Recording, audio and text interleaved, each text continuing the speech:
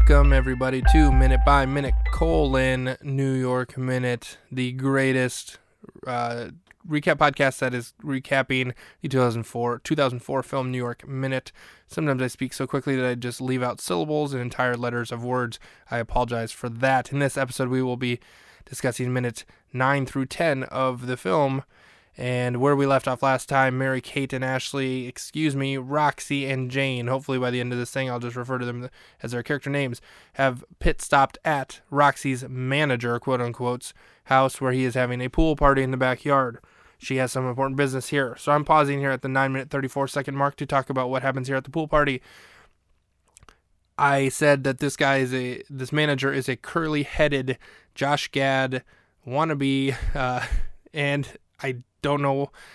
I just saw him when he opened the door. I didn't recognize him right away. It is Jack Osbourne, the son of Ozzy and Sharon Osbourne, and of the Osbournes reality show fame. I did not even recognize him immediately until he spoke again a second time here in the backyard, and I was like, hey, he has a British accent. Oh, duh, that's Jack Osbourne. So the earlier reference to the Rolling Stone with Ozzy Osbourne has to be a reference to Jack being in this film, I would imagine. But she is there to pick up a stack of CDs for her band called Zen Riot.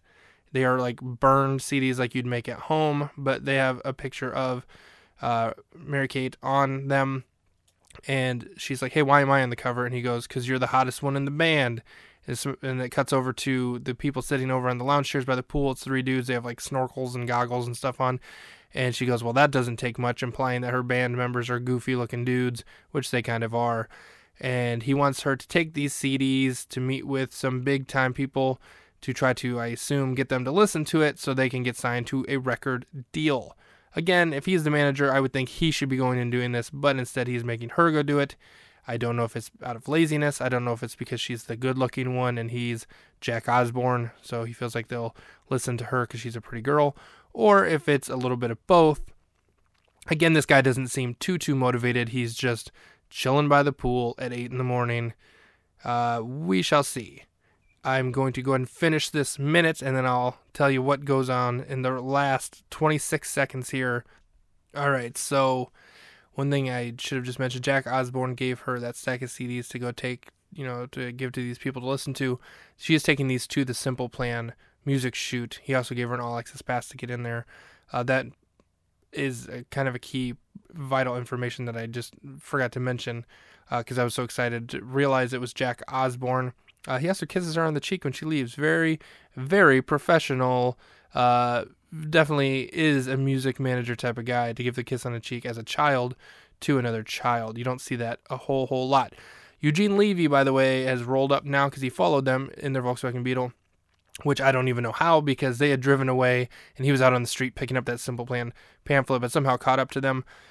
He rolls up to the house and he's knocking on the door. He also is driving a really old police car, like a light blue. All the numbers and words and stuff are faded. It still has the rack on top where the lights would be. A really old police car. He rolls up. He's knocking on the door. Jack Osbourne comes over and goes, who are you? And he goes, I'm the pool guy. And he goes, pool guy? You're not the pool guy.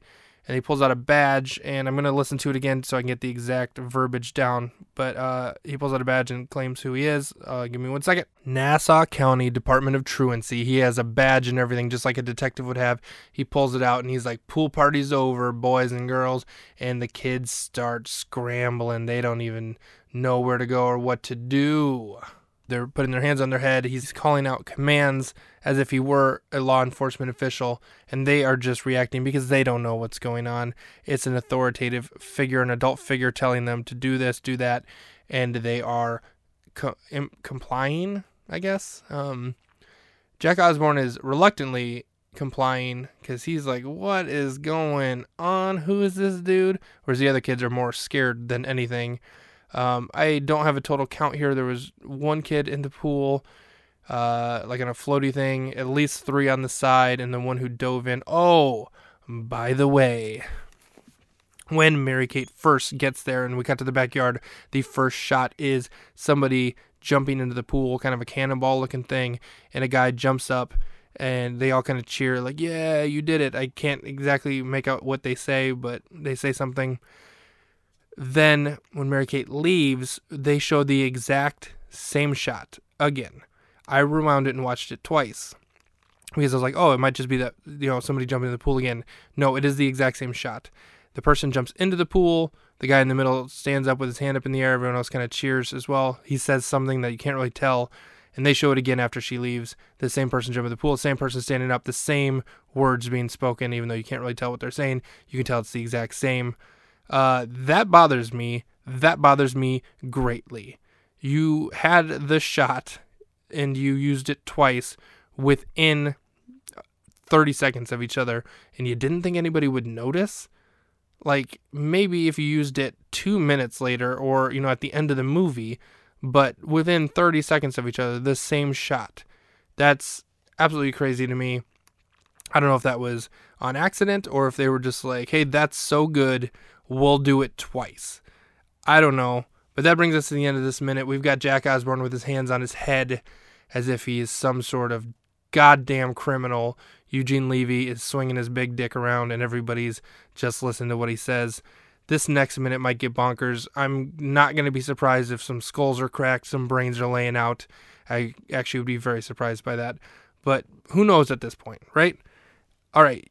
You will have to find out by listening to this next episode. I will have to find out by hitting play and watching this next minute. So join me for minute 10 to 11 next time on Minute by Minute: New York Minute.